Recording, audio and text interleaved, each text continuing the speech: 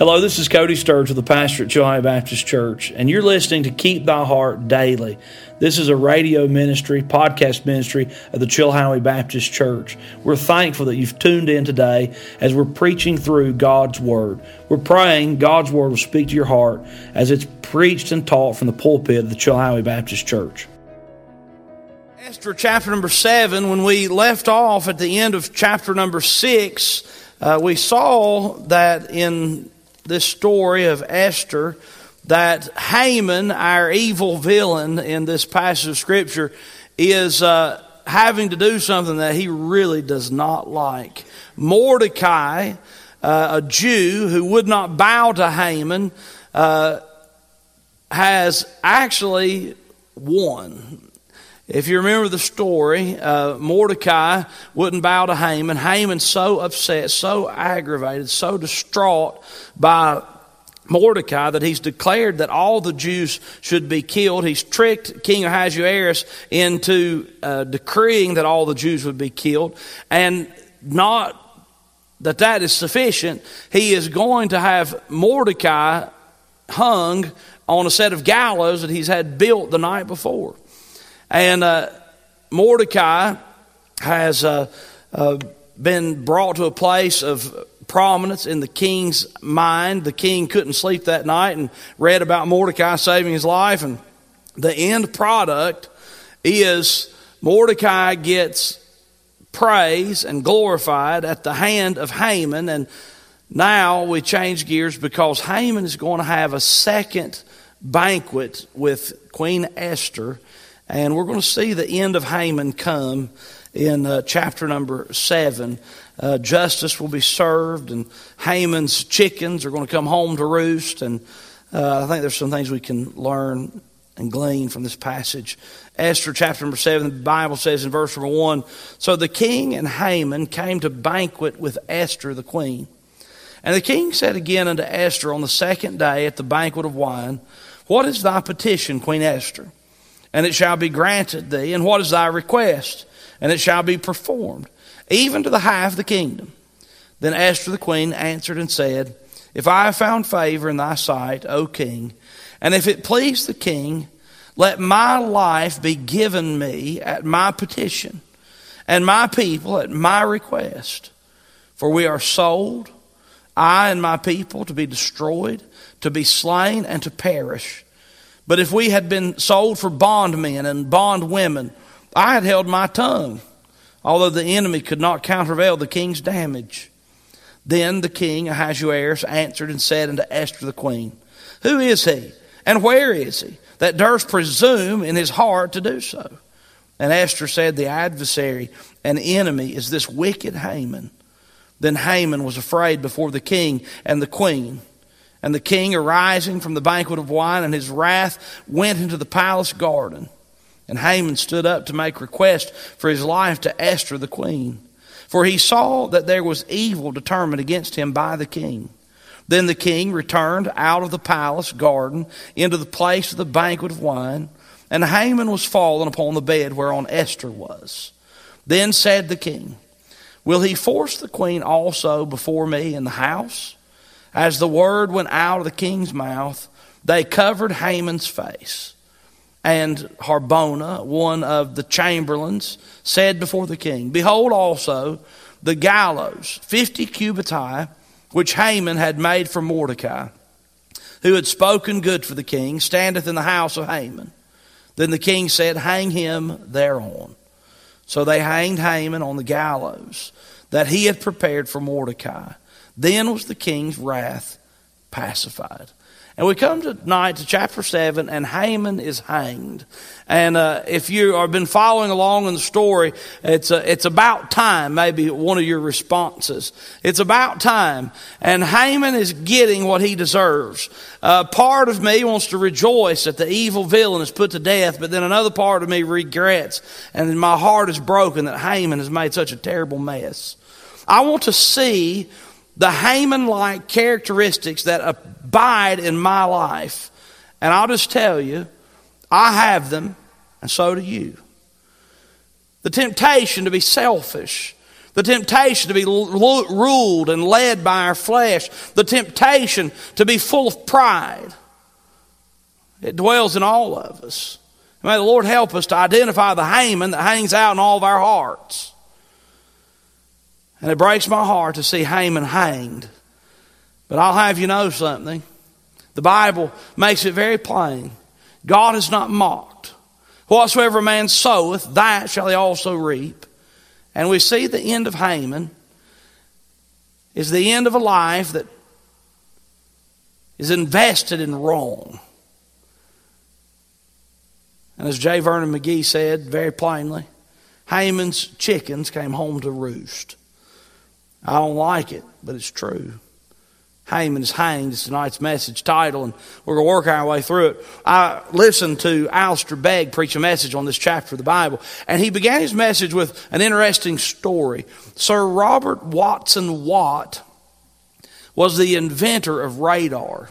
It was a wartime invention, and the invention of radar changed things in a big way, and Sir Robert Watson Watt invented radar. It's kind of interesting to know that after being paid for his invention in a big fashion and going on to invent other things, Sir Robert Watson Watt was traveling in Canada, and a police officer radared him going too fast, and he ended up getting arrested for speeding. And in response to his arrest at his own invention, he wrote this little poem. He said, "Pity Sir Robert Watson Watt, strange target of his radar plot. And this with others I could mention, a victim of his own invention." And Watson Watt invented radar and ended up having to bail himself out because of his own invention. I thought it was kind of interesting because I looked at a number of different stories online. It was on the internet, so it's got to be true, of people who were actually ended up being killed by their own inventions, chemists who invented certain things and suffered at their demise. There was a man that worked for General Electric who decided to put a motor on a bicycle and motorize a bicycle, and he was killed on one of the very first motorcycles. And death by invention. And I'm going to tell you something, don't stop inventing things and don't be afraid to invent things. But I can tell you this for sure. You reap what you sow. And that happens to Haman in a big way. We'll get to that at the very end, but I want to take a minute and we'll look at three different characters here that are very prominent in this text. One is Esther, two is Ahasuerus, and three is Haman. But I want to talk to you today, beginning number one with Esther, who courageously stands. Esther courageously stands. Someone said it in this passage of Scripture, the first 6 verses is Esther spilling the beans. And she actually does expose a lot of things in these first few verses. And I'll take just a minute and look at it. The Bible says in verse 1, "So the king and Haman came to banquet with Queen Esther, the queen, with Esther the queen. And the king said again unto Esther, on the second day, at the banquet of wine, what is thy petition, Queen Esther? And it shall be granted thee, and what is thy request? And it shall be performed even to the half of the kingdom." If you remember, at the first banquet, the king asked, "What is it that you want? What are you asking of me?" And he offered on the previous day, the previous banquet, the same offer. "What would you have? I'll give you up to half the kingdom." And she said, "I'll tell you what I want. I'll tell you what I want tomorrow if you'll banquet with me again." And so day 2 is here, and Haman has come, and the king and Esther, and they're meeting together. And the Bible says in verse 3, "Then Esther the queen answered and said, If I have found favor in thy sight, O king, and if it please the king, let my life be given me at my petition." Now, at this moment, Ahasuerus is completely unaware that this edict, that this command, that this group of lawless people, as Haman had presented it to him, would be was also Esther's people. He's completely unaware. And so the Queen Esther, a person who has great favor in the king's eyes, so much so that he's agreed 2 days in a row to banquet with her, she looks at the king and says, "King, what I want is I want you to protect my life because I'm going to die. Can you imagine the shock? She says, let my life be given me at my petition and my people at my request. She says, I'm going to die, my people are going to die, and I need you to intervene. Whoa, can you imagine? Hold on, what's happening? The Bible says in verse 4, she continues, for we are sold. Now, I think this is a fascinating statement. We are sold. I don't know if you remember the going back and forth between Haman and Ahasuerus when Haman is tricking the king into letting this edict go out. Haman says, I'll give you all this money to make up for the money that you're going to lose by losing all these Jews. I'll give you this money. I'll give you this money. I'll give you this money. And so Esther says, we've been sold. We've been sold out. For we are sold, I and my people, to be destroyed, to be slain, and to perish. She says, will you please save my life and my people's life? We've been sold. And she begins to use the same words that are used in the command, in the edict that was sent out, to be destroyed, to be slain, and to perish. Then she says this in verse 4. But if we had been sold for bondmen and bondwomen, I had held my tongue. She said, now listen, I'm just going to tell you how important this is. She says, King, if the edict had said we're going to sell the Jews into slavery, men slaves and women slaves, if you're going to sell us into slavery, she said, I wouldn't have brought that up. I wouldn't have said anything. And the last phrase of verse number 4 is a little bit confusing, but I think I can help it make sense.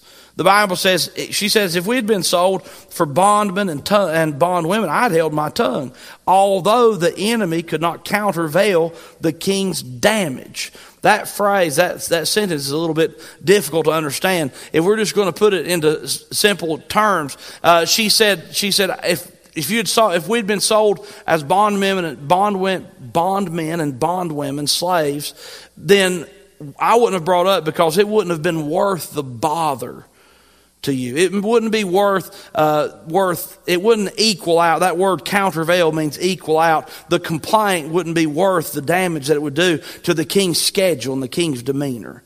And she says, I wouldn't have brought it up. It just wouldn't have mattered. It wouldn't have been worth it.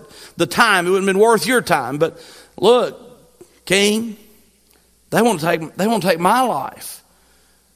The edict takes my life. The edict takes my people's life. The edict takes Mordecai's life. All the Jews are in danger. The Bible says in verse 5, then the king Ahasuerus answered and said unto Esther the queen, who is he? And where is he that durst presume in his heart to do so? Now, if we were to answer honestly, verse number 5, the king could have said, you need to look in the mirror, you big dummy. But Esther is a person that doesn't only have a beautiful face, but she's bright. And she understands that Haman has coerced the king into doing something that he doesn't completely understand. And when the king says, who is he? Where is he? Esther with great boldness speaks up. The Bible says in verse number 6, Esther said, the adversary and enemy is this wicked Haman. Then Haman was afraid before the king and the queen. I want to take just a moment and talk to you for just a second about Esther's courageous stand. Can you imagine the guts it took to put this on? Now, her people have been praying, and Mordecai and his people have been praying, and she's got the courage up to do the right thing. And I'll just tell you, when you decide to do the right thing and take a stand and trust in the Lord and believe God in His ways, it pays. It's right. And Esther courageously stands for the glory of God. You know, it's easy to be a Christian in a church house. Thank you for listening today to Keep Thy Heart Daily. This is a ministry of faith of the Chilhowee Baptist Church. For more Bible preaching, visit us at chilhoweebaptistchurch.com or download our app wherever you get your apps, Chilhowee Baptist Church. God bless you. I hope you have a wonderful day.